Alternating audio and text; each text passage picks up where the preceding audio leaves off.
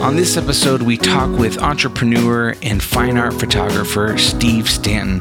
I hope this episode inspires you and shows you that you're not so far from where you want to be. Anyways, hey, so we're here, we're live.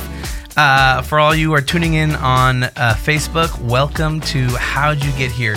The show where we connect with creatives, entrepreneurs, artists, and successful business people to find out how they got from where they were to where they are. And I'm super stoked about this episode because I have my buddy and great friend Steve Stanton on here, and he's my hero. And I really wouldn't be where I am if it wasn't for Steve. So, Steve, thanks so much for being on our show and being our first guest. Thanks for having me. How cool is that? You know, it's like I'm trying to think of. Someone was asking me, and I was like, I don't even know how long I've known you. My thought is that, I mean, were we teenagers or like young 20s? Oh, we had to be. be. Met? Because you were in a band. Yep. So I'm thinking like and we were playing like CD like places, and I think we were young. I think we were not of legal drinking age, maybe? Yeah, for sure not of legal drinking age. So maybe like 19. I think so. 19 or 20. Yeah. Yeah, that sounds about right. Which is crazy to think. It's been a long time. It has. Yeah, it has. So anyways, we're here, and you know, the whole idea really is to talk to you about you know, kind of where you came from, the things that maybe the person you kind of used to be when you were younger, and then kind of how you ended up where you are. And you know, for those of you who don't know, you know, Steve is a very successful entrepreneur. He's an amazing fine art photographer. He's super creative, and he is just an all-around successful person. And so I thought he'd be a great person to talk to about, you know, kind of how he got to where he is. So, you know, why don't you give us maybe a glimpse of, you know, where you came from as far as like, you know, where you grew up, what kind of, you know, person you were maybe in high school, and, you know, were you super smart, and did you have, you know, the silver spoon of, you know, finances so that you could kind of go off and do whatever it is, or, you know, whatever. So, you know, I just want to hear like kind of that story from you. Sure. I mean, I was born and raised in north suburb of Denver, so I've been in Colorado my whole life. I don't ever remember touching a camera until after high school anyway. So I never really had a beginning in photography or the arts per se. I think I was just, I don't know, maybe, hopefully, I suppose, a little stereotypical, you know, middle-class kid that just sort of grew up, hung around the friends that I had in the neighborhood, and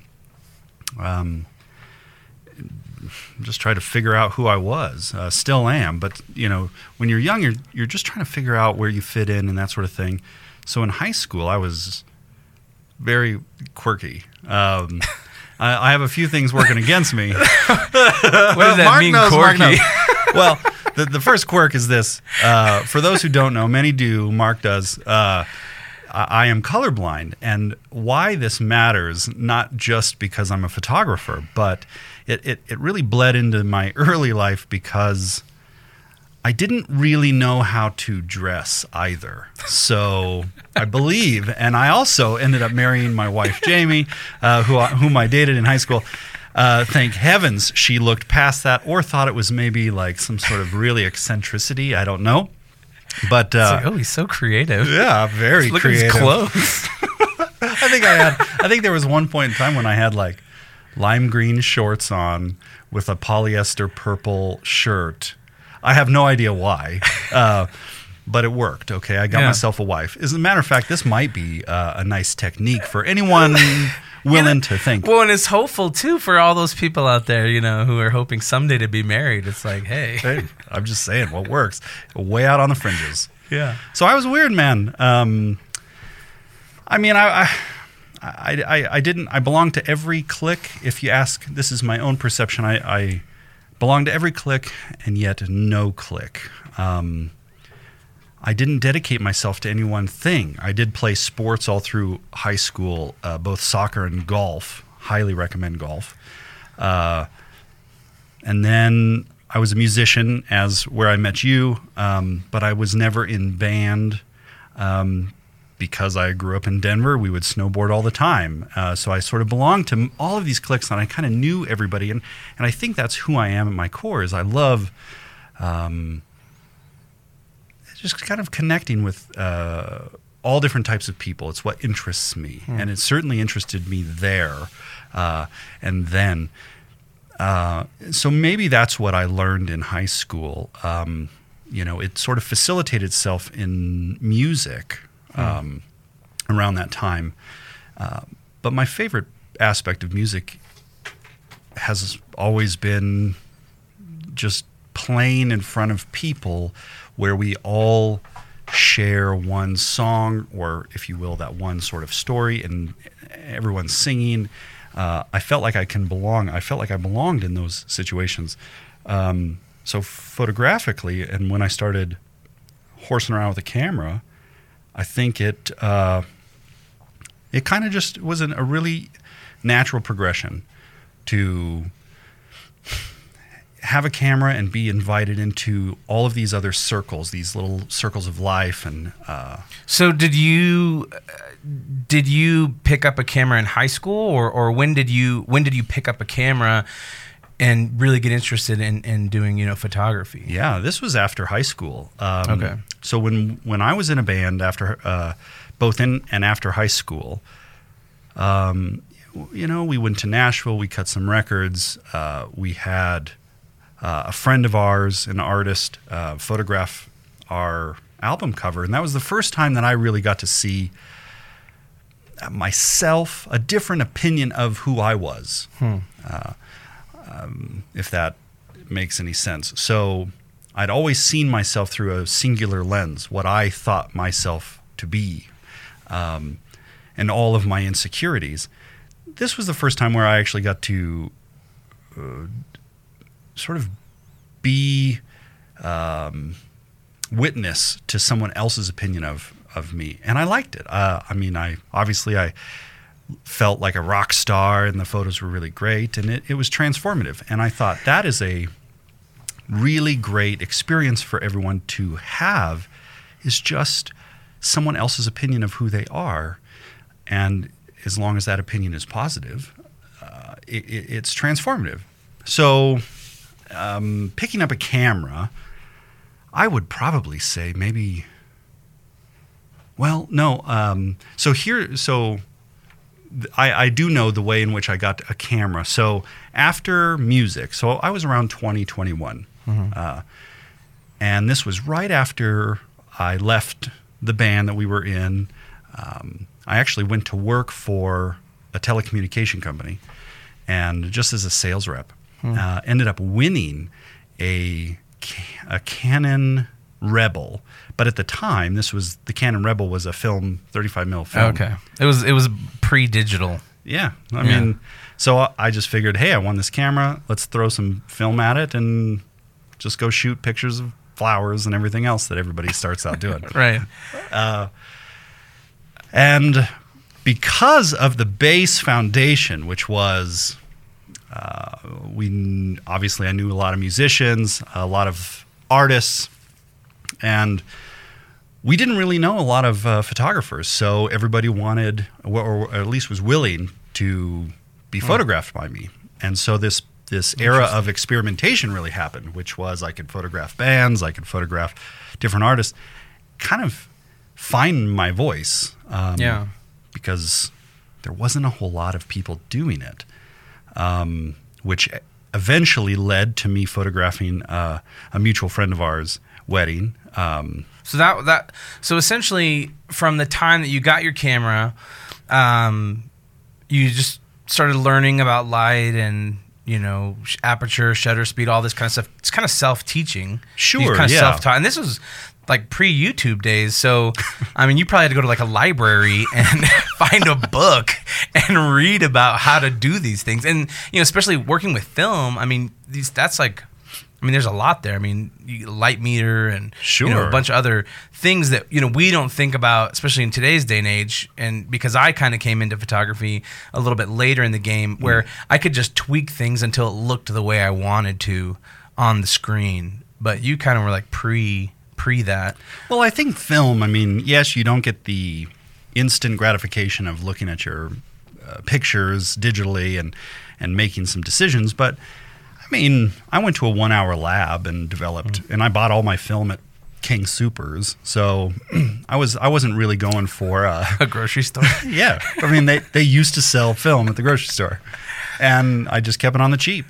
I don't remember going to any libraries or even, I mean, the internet in those days, doing a lot of research. I think it was all very, very organic. Cause and effect. I do a thing, I get the prints back, and I see what those things did. I think that's how I started a little bit of an understanding of what was going on. Now, very quickly, because it just happened to be that we were in this stage, this time, digital cameras just actually came on the scene. I remember the very first camera my folks actually ended up buying, which was the Nikon D100. And it was crazy. It was awesome. It was expensive. It was 6 megapixels. So it was tiny, tiny little thing. But it opened the door to this whole new world of experimentation. So I would say this, kind of saving myself from putting myself into the same realm as this wonderful history and lineage of film photographers. I dabbled in film. All of my early work is terrible. And quickly moved on to digital. Loved every second of it, and I've been there ever since. I'm certainly not against film. I love it. The people who do it very well. It's amazing. But I wouldn't consider myself a film child. I think it's just what I had at the time, scrappiness. And I've been scrappy ever since, but that's... So really, it was kind of out of necessity, really, that you picked up a camera and started working with bands and other things like that. It was just essentially whatever realm you were in, you thought, well, let me just use the skill that I'm learning and use it to help other people or further what I'm doing. I think so. The only thing that I would add to that is there's a major part of who we are that we just want to figure out who we are. So I don't think I had any objective. I don't think I was trying to fill a hole or learn an art form or even monetize some sort of art that I didn't have any of those recollections. I think I just wanted to know who I was. And art definitely helps, still to this day, helps flush out ideas in my head. Basically anything I don't have the words to describe, I can photograph or flush out via a guitar. Or art helps because it's a language that, generally speaking, doesn't involve words. So I think I was just trying to figure out, again, who I was. So let's go back. You work in telecommunications. Mm-hmm. You got this camera. So you started kind of taking pictures on the side, Yeah. learning your craft. And then, what did you do from the telecommunications? Where did you land from there? And, kind of continuing on as you get better and better at photography. Yeah. What does that look like? So, where are we at now? Telecommunications. Yep. Got your camera. Yep. I mean, all of this is tumultuous time. Yeah. So I did get my camera in telecommunications, started shooting. I ended up leaving that company for a resurgence of music for a while because I thought, man, this is going to be great. Ended up getting back with some musicians. But So then, when you were younger, did you ever think like, was it you wanted to be a musician, or when you were young, what did you want to do when you grew up? You know, like what did you Sure. think? I mean, did you go to college or anything like that? I mean, thinking you wanted to specialize. Really digging deep here, buddy.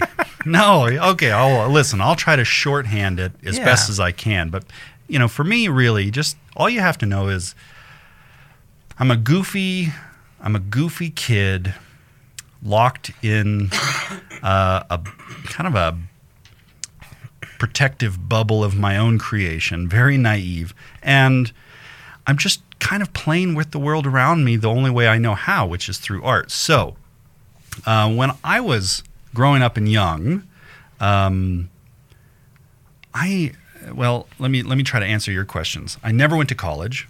I got married when I was 20. Not that that's an excuse, but college never really factored into any of the equation. I thought I was going to be a musician. Now, I ended up getting into music early on in my kind of mid-teens due to some mischief. And the church that I was going to at the time, the worship pastor was able to sort of find an outlet for me. He said, hey, I'll teach you an instrument and sort of guide me away from the mischief, which was great. It obviously sent me on a trajectory. Photographically, of course, that didn't happen until much later after high school. So I think that's what it is. I mean, yeah, I don't know. I hope that it's similar to maybe most people's stories. I didn't have any idea of who I wanted to be. I didn't have any jobs that I wanted to do. My one thought is I've always wanted to be a pilot. I love flying. I always wanted to be a pilot. And as a matter of fact, when I got my permit, my driver's permit, that was really truly the day that I learned that I was fairly severely colorblind, because they give you all those color tests and the little bubbles, and I was like, dude, I can't see any of this stuff. They ask you to write the number that you see, and I was like, I don't understand any of it. There's no numbers. So as soon as I realized that, and that definitely took piloting off of the want list. You can't be a pilot if you're colorblind? Not to my knowledge, unless technology has changed. Hey, comment below if you know. Maybe I'm destined for maybe. Hey, doing this stuff. Captain Steve.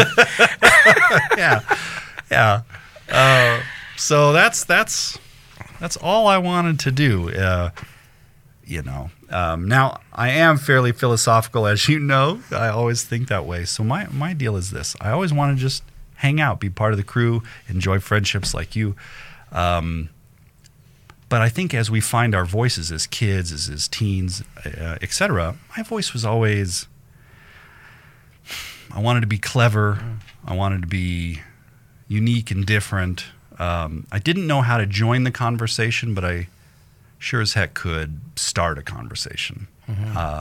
And so I think that's where I sort of prided myself on, or really what I would say is challenging myself to kind of live this little bit of a different life, to go do these really bizarre things. And so I can have some interest, when I hang out with some buds and be the guy that's slightly interesting. You are slightly interesting. It's like, know a little bit about everything. Yeah, just enough to be dangerous. It's like, cryptocurrency, done. Woodworking, done. Oh, we're not even there yet. That's all later. So, all right. So, you're getting into photography. You kind of had young teens getting into music, whatnot, but kind of working a day job, doing music, getting a camera, working a day job, and you kind of continue on this path. So, what were you doing and where were you at when you kind of felt like, I think I want to get paid to pursue my art? Totally. Yeah. Well, what were you doing? It's like, and was that an easy transition, or how did that work? Sure, I know exactly where I was. So this will kind of bring you into the fold here. So fast forward a few years, I end up working. So now I'm working in Longmont at a graphic design print company, and as one of the only male account managers, and there might be, I don't even know, maybe 15 account managers. So I'm still just goofing around. Photography is just a hobby at that point. But now I work with all of these females who, I could ask to photograph, or that are willing subjects for me to sort of flush out ideas. That's kind of weird. It sounds sketch. It sounds sketch. But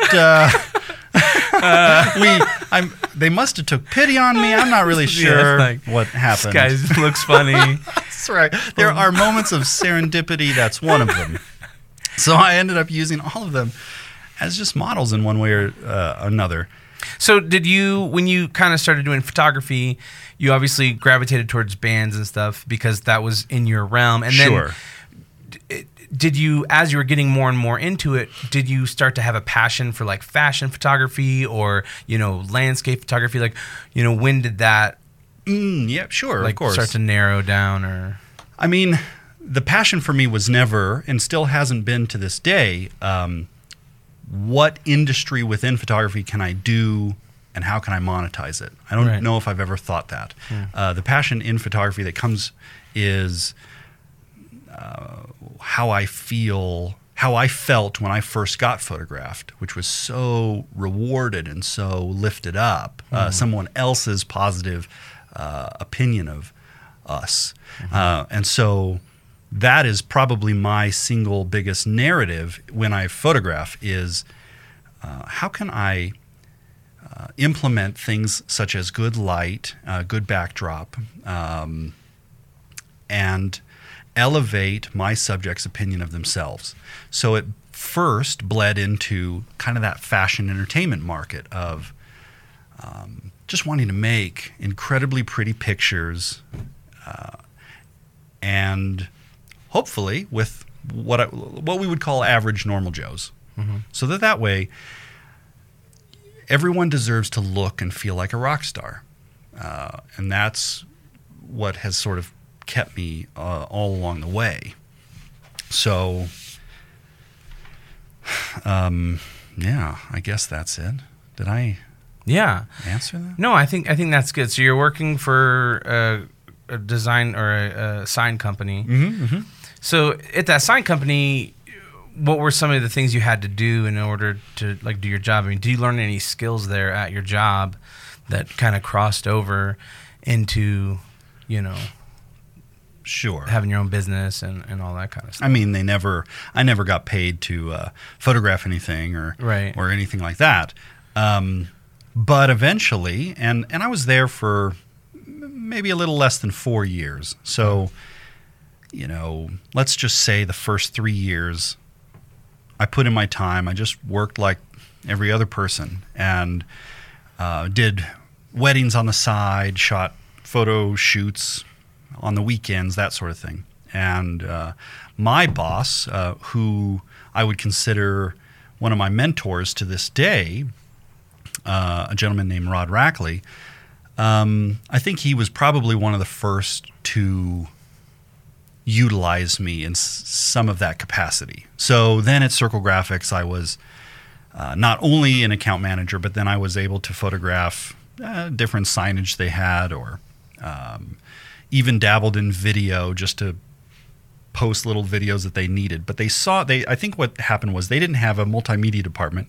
They saw that I had a bit of skill in that area. And so they set me to work on that. And of course, I was excited just for the opportunity to learn something. So that all probably took place the last year that I was there.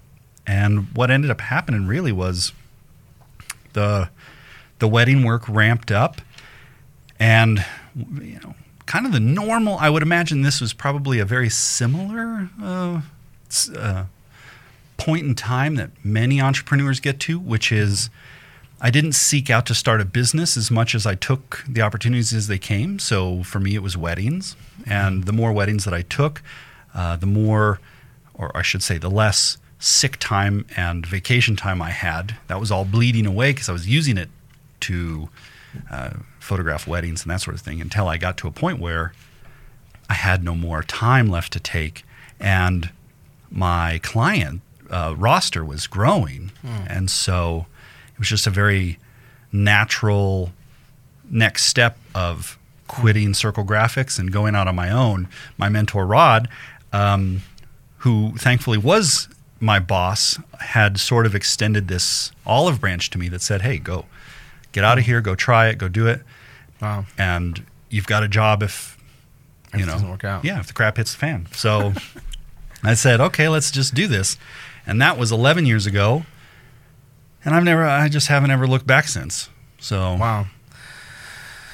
That's pretty, I mean, that seems like, almost like the perfect scenario as far as, was there times when you were working that you wanted to jump off sooner, or did it almost naturally, just organically just happen to where you were getting enough work and it was almost like, I'm just going to take this leap? Because I think there's a lot of people out there, and I think there was a time when I was in a season of, wanting to make that leap, to be full-time, working for myself or creative or just doing something else that I kind of owned, but not really having so much work or opportunity that it made it easy to do that. Sure.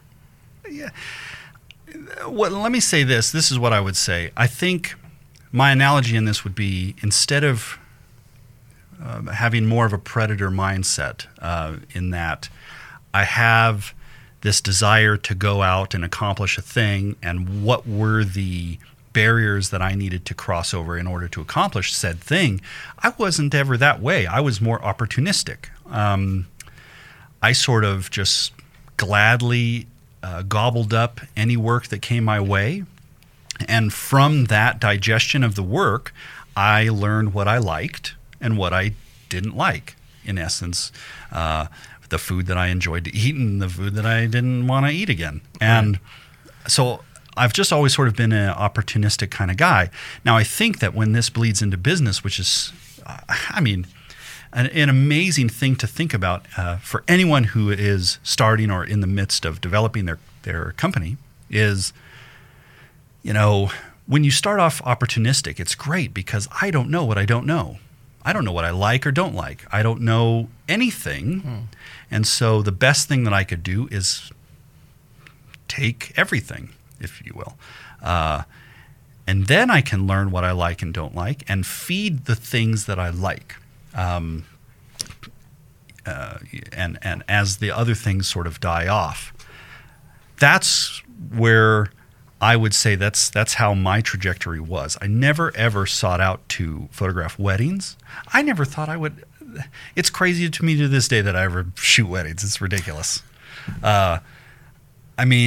Beyond being married and having my own wedding, I didn't attend a lot of them. I still don't, get gaga over vows or the pomp and circumstance of the day.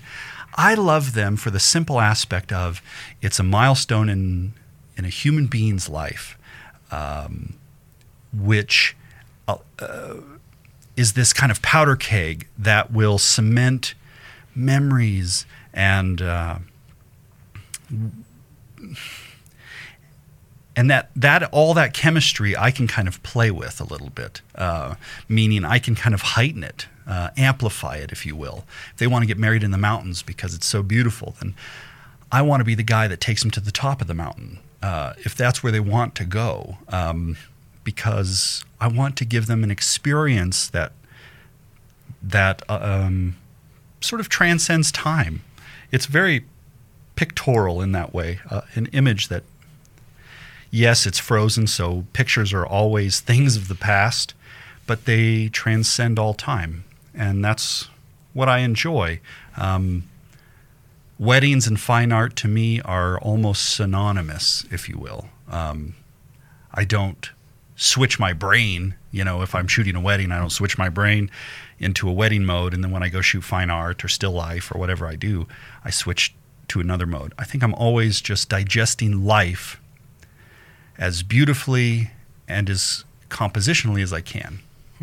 It's, if what happens is if normal human beings are looking at life and it sounds like chaos and random disorganization, I think it takes an artist to understand or listen and to aggregate the poetry and the rhythm, because underneath everything is this beautiful rhythm to life. And if you can photograph it or play it out or paint it or whatever you want to do, and you get to give the world a sense of clarity and understanding that is definitely my heart language. Yeah. Wow. So, during that season of you starting, your business and stuff like that, was there ever difficult times? I mean, did you ever run into a time where you're like, man, I don't know if I should go back to getting a job, or, this is difficult, or, were you just one of the lucky ones who kind of continued to just grow and grow and grow? And I mean, I would say, being on the outsider, I mean, you're just really good at what you do. So, and I think that you're good to people. And I think because of those two things, you've had a lot of success. Sure. I mean, I've had a fair bit of success, which I love, and I've had a fair bit of failure. I think, and I still fail every single day. I mean, it is a good question, Mark. And let me see where I'm kind of wafting, but basically, my failures early on, I learned from quickly. Because I think I have this bizarre temperament that's actually, if I will, I'm scared of failure.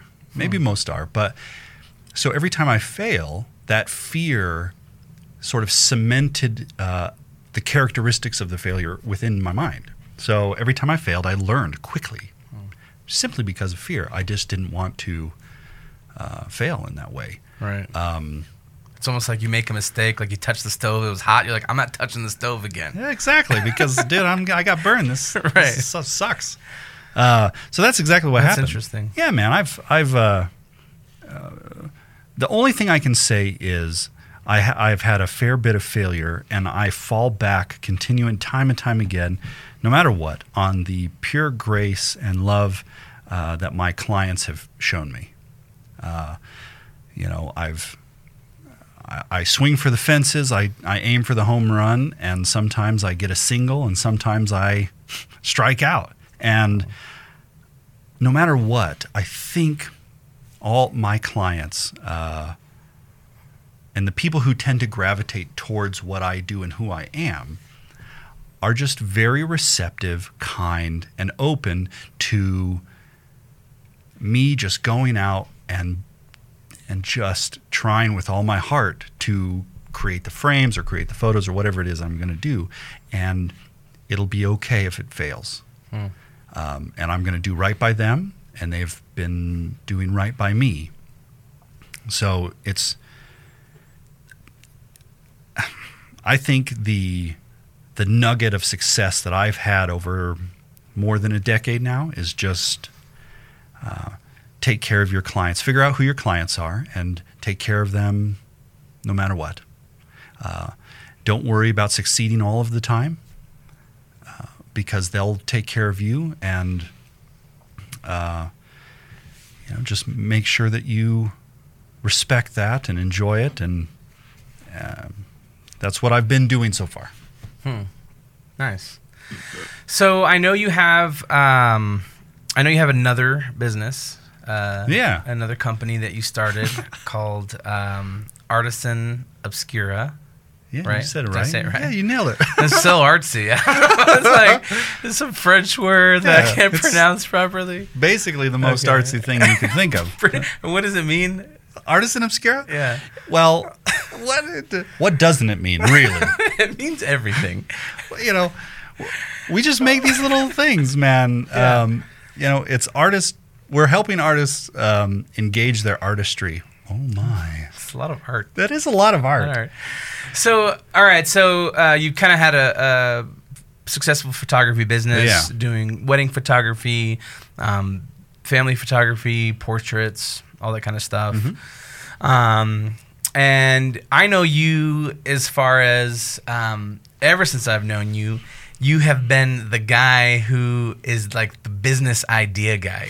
Like, I don't think there was a time that we got together where you didn't say, I had an idea. I mean, you thought of like online photo libraries before there was online photo libraries.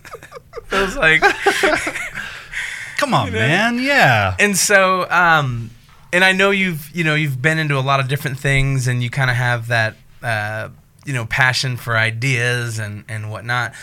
And so Artisan Obscura is kind of like another birth of an idea. Can you kind of tell us a little bit about, how that came about and, why Yeah. you started it, I mean, first off, where all these ideas come from and me just being bizarro is, I love doing everything. I love travel and seeing new cool inventions and pretty much everything. I love seeing all of it. And so what I feel like what I do fairly well is that all costs money, and no one really can sustain a life of that. So what I try to do is how to offset that. Well, are there people that would pay me to do this thing? Develop whatever it is. And that's how businesses come, because I have a cool idea and I just assume that there's a sphere of influence there that would think it's also cool. And if I could sell it or whatever, then it paves the way for me to not make money, but just to do the thing that I set out to do, the passion. Artisan Obscura. Okay.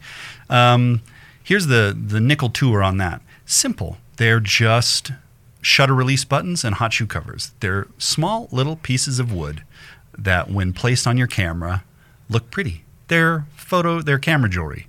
The difference is they serve, say, a minimal function, and they sparkle while they do it. And the value therein, in my opinion, which is so vital, is, does it inspire you to pick up your camera and to go out and make a picture that you wouldn't otherwise do? Because as we do this for a living, and pick up our cameras on a daily basis, the natural tendency is you get uninspired and it just sits there. So can you create products that would inspire people to pick up a camera and get out there and do something? The way that whole idea came about was a mutual friend of ours, Preston, and I were shooting a wedding, and on our way back, I had just got a new camera, this little Fuji, and it happened to have a little shutter port where you would put in a little plunger, so people that want to take long exposures and that sort of thing. Anyway, I just picked up a camera, bought one, and he gave me a little shutter button as a gift. He had bought it on eBay from China, and it was plastic, whatever. I thought, this is amazing. This opened up this world of cool, vibey. It flooded a passion. Right. I wanted to shoot pictures more. I want to push that button. Yeah, man. Who doesn't want to push the cool Who thing? doesn't want to push buttons? So, so all of the stars aligned because we had that conversation. I had just photographed a wedding of a wonderful couple whose groomsmen happened to make. The groomsmen owned a company that makes wood plugs for your ears and just kind of earrings. And I thought, man, that looks very, very similar to this shutter button. And I love wood. I was carving at the time, making spoons, making stuff. Just being weird. Being Steve. Yeah, I got a lot of time on my hands, apparently. So I talked to Preston and talked to another gentleman named John, and we all together formed what we called Artisan Obscura to make these little buttons.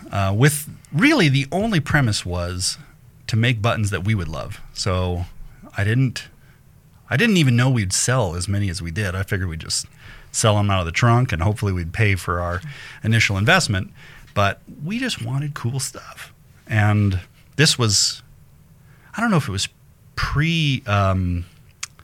what do they have now? They have Kickstarters. Yeah. I don't know if it was Indiegogo or Kickstarter. Yeah, all that stuff. I think this was pre that. So we just kind of manned up and ponied up the dough and did the thing.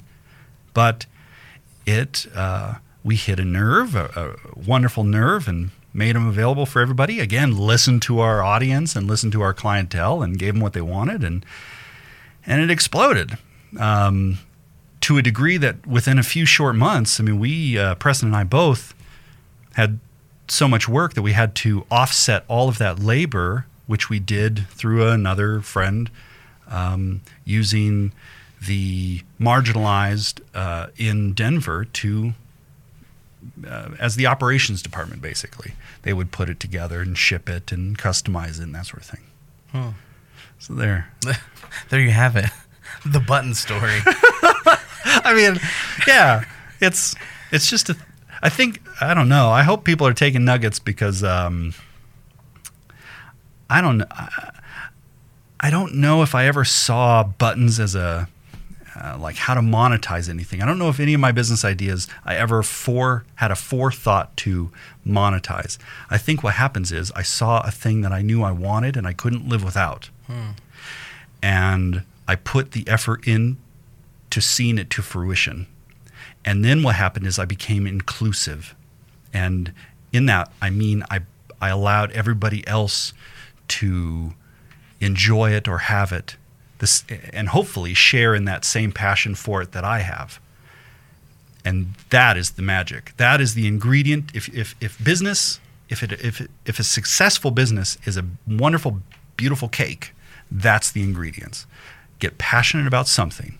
So much so that you'll stop at nothing to see it to fruition and be inclusive and allow everybody to eat of it. Do you think, I feel like a lot of times in, creative space, entrepreneur, a lot of people hold a lot of stuff tight, their cards tight, because they're afraid, like, oh, if I share this or include other people, that will make me less special, or they'll know my secrets and then I won't, they'll be able to do it just like me. And what are your thoughts on that as far as, when you're including other people into what you're doing? Are you ever afraid, like, I think it's a good question. I truly am not. I have thought the thought.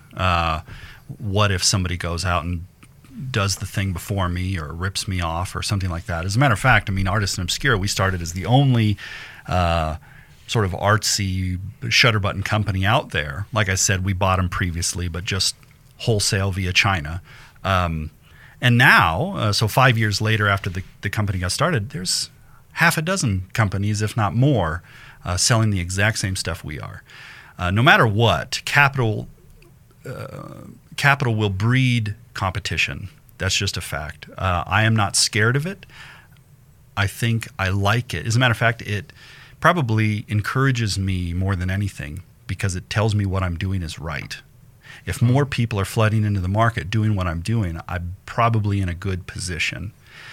We were talking Bitcoin, we were talking cryptocurrency and stocks and stuff. And I would say the same thing. I mean, if you bought a stock based purely on passion and you really believed in the company, and then all of a sudden everyone caught on to that fact and flooded in, I'd say you were in a pretty good position. Yeah.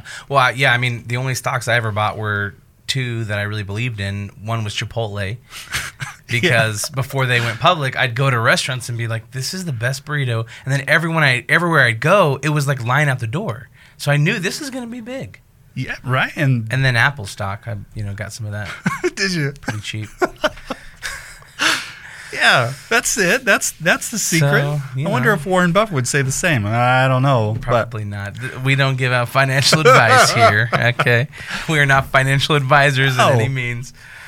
But bigger than that, bro, listen. Yeah. I mean, I think this is where we always talk. This is where when you and I have coffee or lunch or whatever, we always end up on some topic like this, which is, I don't think we're ever after money. I mean, I'm not after money. I'm not after, there's not a certain amount of it that would make my life better or happier. I think I'm after a life, just a life. Obviously, I've got a wife and 2 sons, and I want not to do right by them, but to do better than that, to show them what life could look like. So I want to travel with my sons and show them the world and do all of this sort of stuff. I look at my wife and what she wants to do, if she wants to see a certain different part of the world or whatever she wants to do, and I want to give that to them. I want to live a life that honors them and me. And whatever dollar amount that is, then let it be so, and we can work business into that metric. But I don't follow the money. I think what happens is I get to do whatever I want, and the money follows. You know. Yeah. Yeah. Then I think that's the scary part. You know, I think for a lot of creatives, I feel like that sometimes I feel like it's easier to say that than to actually do it, right? Like do something that you're passionate about or that you love, and the money will come. Yeah. But sometimes that's easier said than done. You're totally right. I know that's a kind of a loaded thing to say, but you and I are a testament to it. I mean, I can consider myself successfully unemployed for over a decade and gainfully unemployable, really. I feel like I would be the worst employee in the world. Got no skills. Yeah, I've got none. I've got no ability or attention span to sit at a desk. You're lucky I'm sitting here right now. I just want to get up.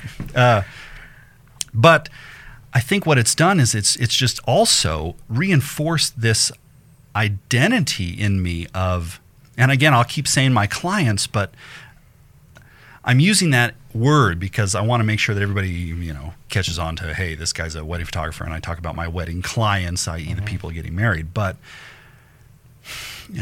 I've always had a motto that is, I want to make my clients my friends, and I want to make my friends my family. That's my motto and my trajectory in life.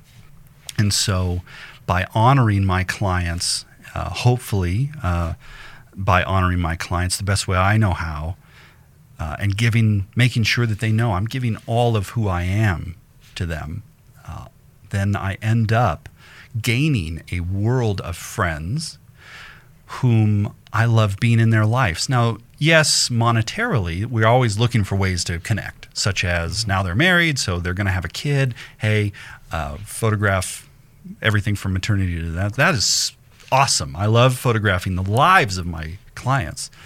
But it extends far greater than that. I mean, when you get to travel to another country and just have a coffee with people that you haven't photographed in a few years, it's wonderful. Or that give you suggestions on what to do, or that they come into town. I would love to put this out into the ether, the Facebook media ether. Is dare I say that my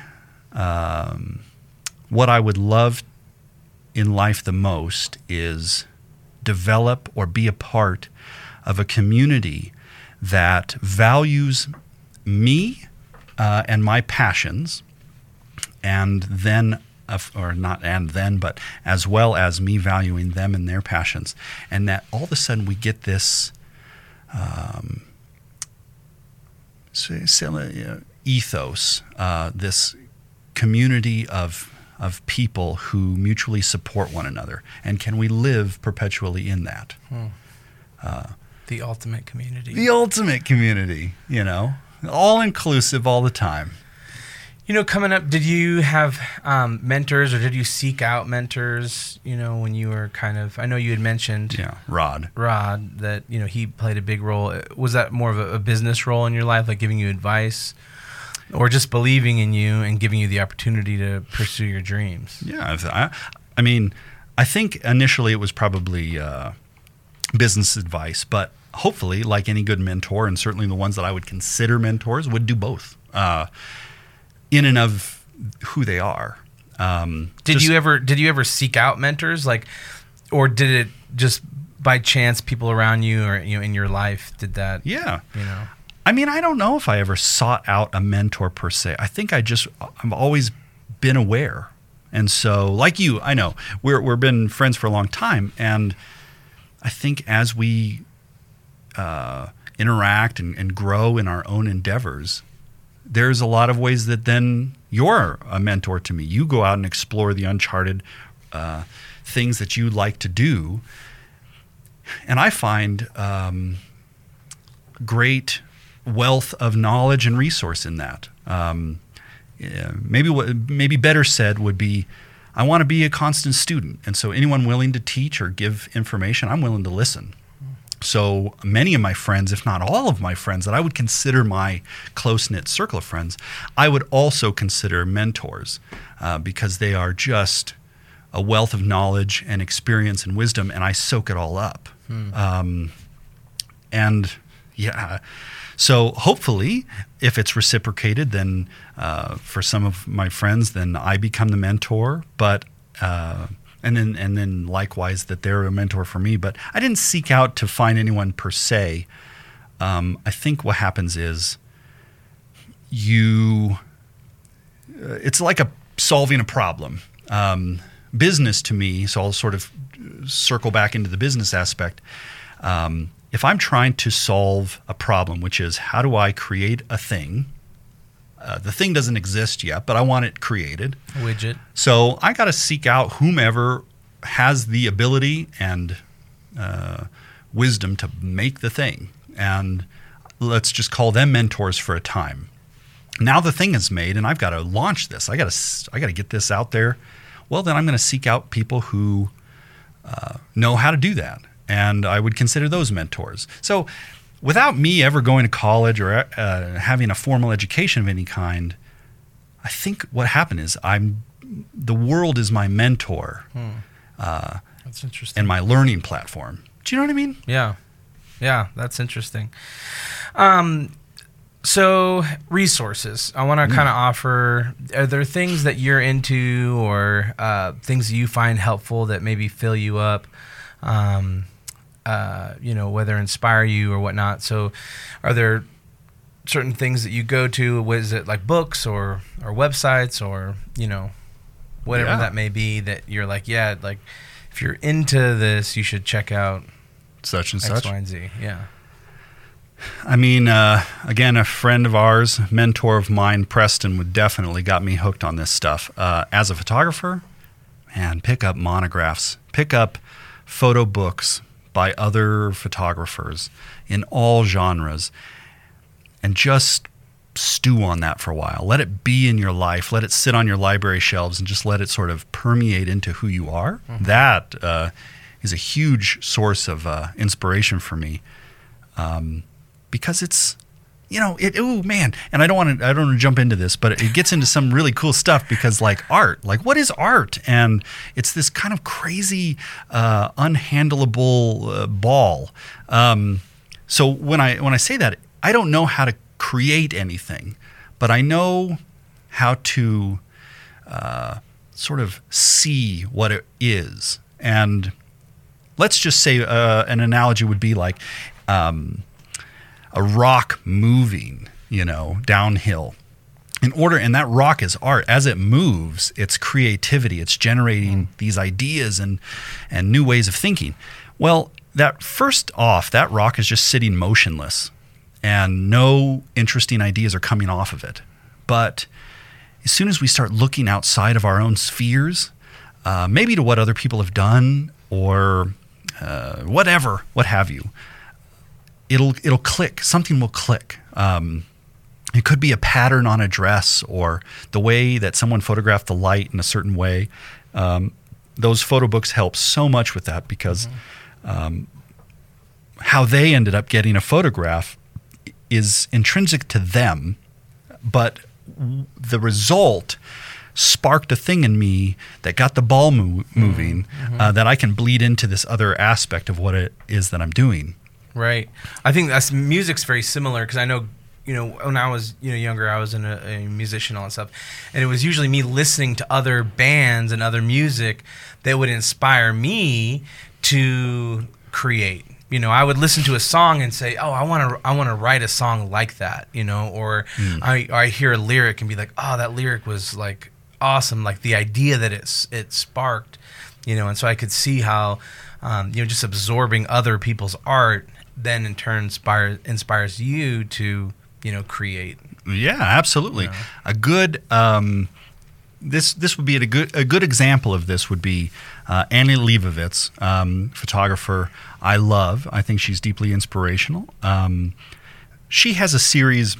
It's got to be one of my favorite series, but she took I think the image in my mind is Mikhail Baryshnikov. She took this grand piano and she took Mikhail out into the woods, and she laid out this white seamless, probably gray seamless because it's Annie, on the ground. But you're colorblind, so we're talking white and grays here, buddy. Okay.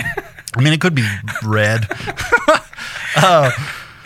But she lays this down, and then she's got Mikhail sort of doing this ballet move while he's in midair, jumping on the top of this piano. But the way that she shot it, the thing that I grabbed off of that beautiful photo was that she chose to leave the extra bits of the frame in there. Instead of photographing only what's in the gray seamless, she pulled out and allowed the surroundings to encroach or be a part of that frame. For some reason, it stuck in me. I loved it. So I went about collecting old projector screens, and then I would put people in front of the projector screen to sort of take a chunk out of their world so that way your eye can digest them wholly as individuals, but leaving the rest of the world intact and photographing that. So they're in the world, but they're pulled away from it, playing with that chemistry a little bit. But that's how the ideas would roll. As a matter of fact, that's the fun of it. That's what keeps me in the game anyway. Yeah. Right? What's one book that you've read, or something that you always share with people? Or I know I've bought certain books that I'm like, oh, you have to read this book. And usually people are like, I don't want to read your book. Thanks. Sure. But I'm like, it changed my life. You need to read this book. Yeah, man. I mean, I think there's a lot of them. Photo books.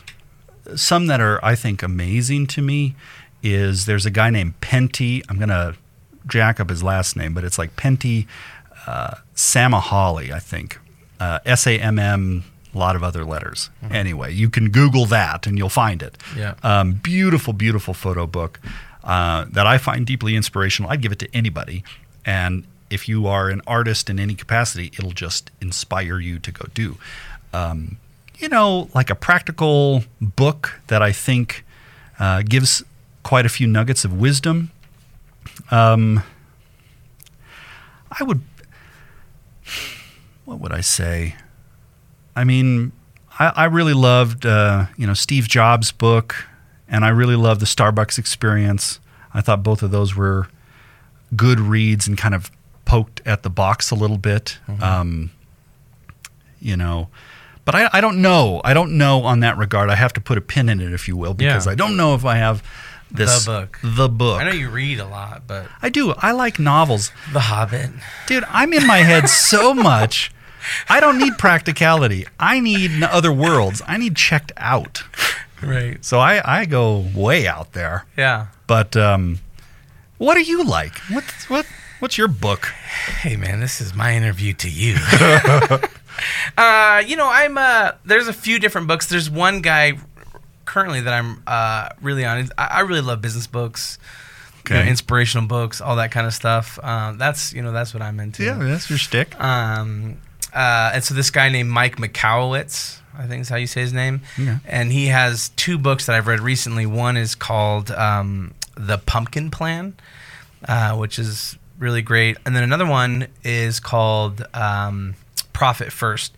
And what I love about that book is it really talks about, as an entrepreneur, how money comes in spurts. It's not like you're getting a paycheck every 2 weeks.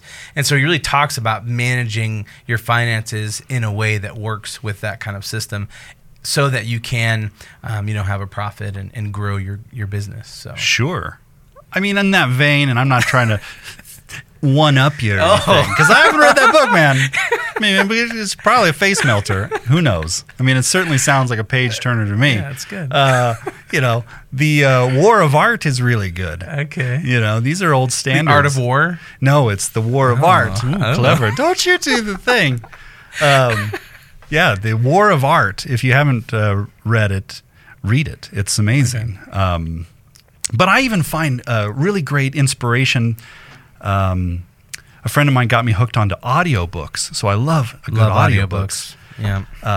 But there's one, Stephen King has a book called On Writing, and it's just the way it's a history of what he's gone through to become who he is, and then a history of writing a lot of the well-known books that you know today. But what's awesome, it's an amazing, amazing book, super inspirational. Here's an artist and his way of getting out what he wants to say, but he reads it too. So you get it straight from the horse's mouth. It's amazing. That's awesome. Well, cool, man. How are we doing on time? I think we're good. I mean, we're an hour in. Are we really? Yeah, and we haven't even talked about your favorite food. Obviously, you don't have a favorite color because you're colorblind. Yeah, I mean, it's like a medium Is there certain gray. colors you can't see? Like, is it? I can see color. I mean, it's just different. This is what we're ending on. Let's go back to your faults, your flaws. No, yeah, I really appreciate you being on the show. For those of you who don't know, Steve played a huge role in where I'm at today because when I was kind of in transition from the music world into the corporate world, I realized that I had no skills. And Steve was like, hey, have you ever thought about doing video? I do photography and I need someone to do video at this wedding. And so I picked up a video camera, and then it kind of all just sailed from there. And then, Steve taught me everything about photography, and picked up a camera and started doing photography. I think you gave me my first lens. I think you gave me, a Nikon. It was a great lens too. It was like a 51.4. Oh. Yeah. And then I had another friend who gave me an old, I think it was 70D. Was that? Or yeah, that's D70. a thing. A Nikon D70? Yeah. Because, you were a Nikon guy back in the day.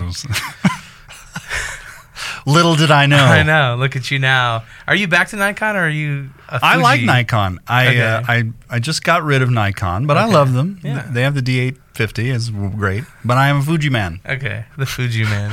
Elitist. Yeah, I'm not sponsored by them. Come on, Fuji.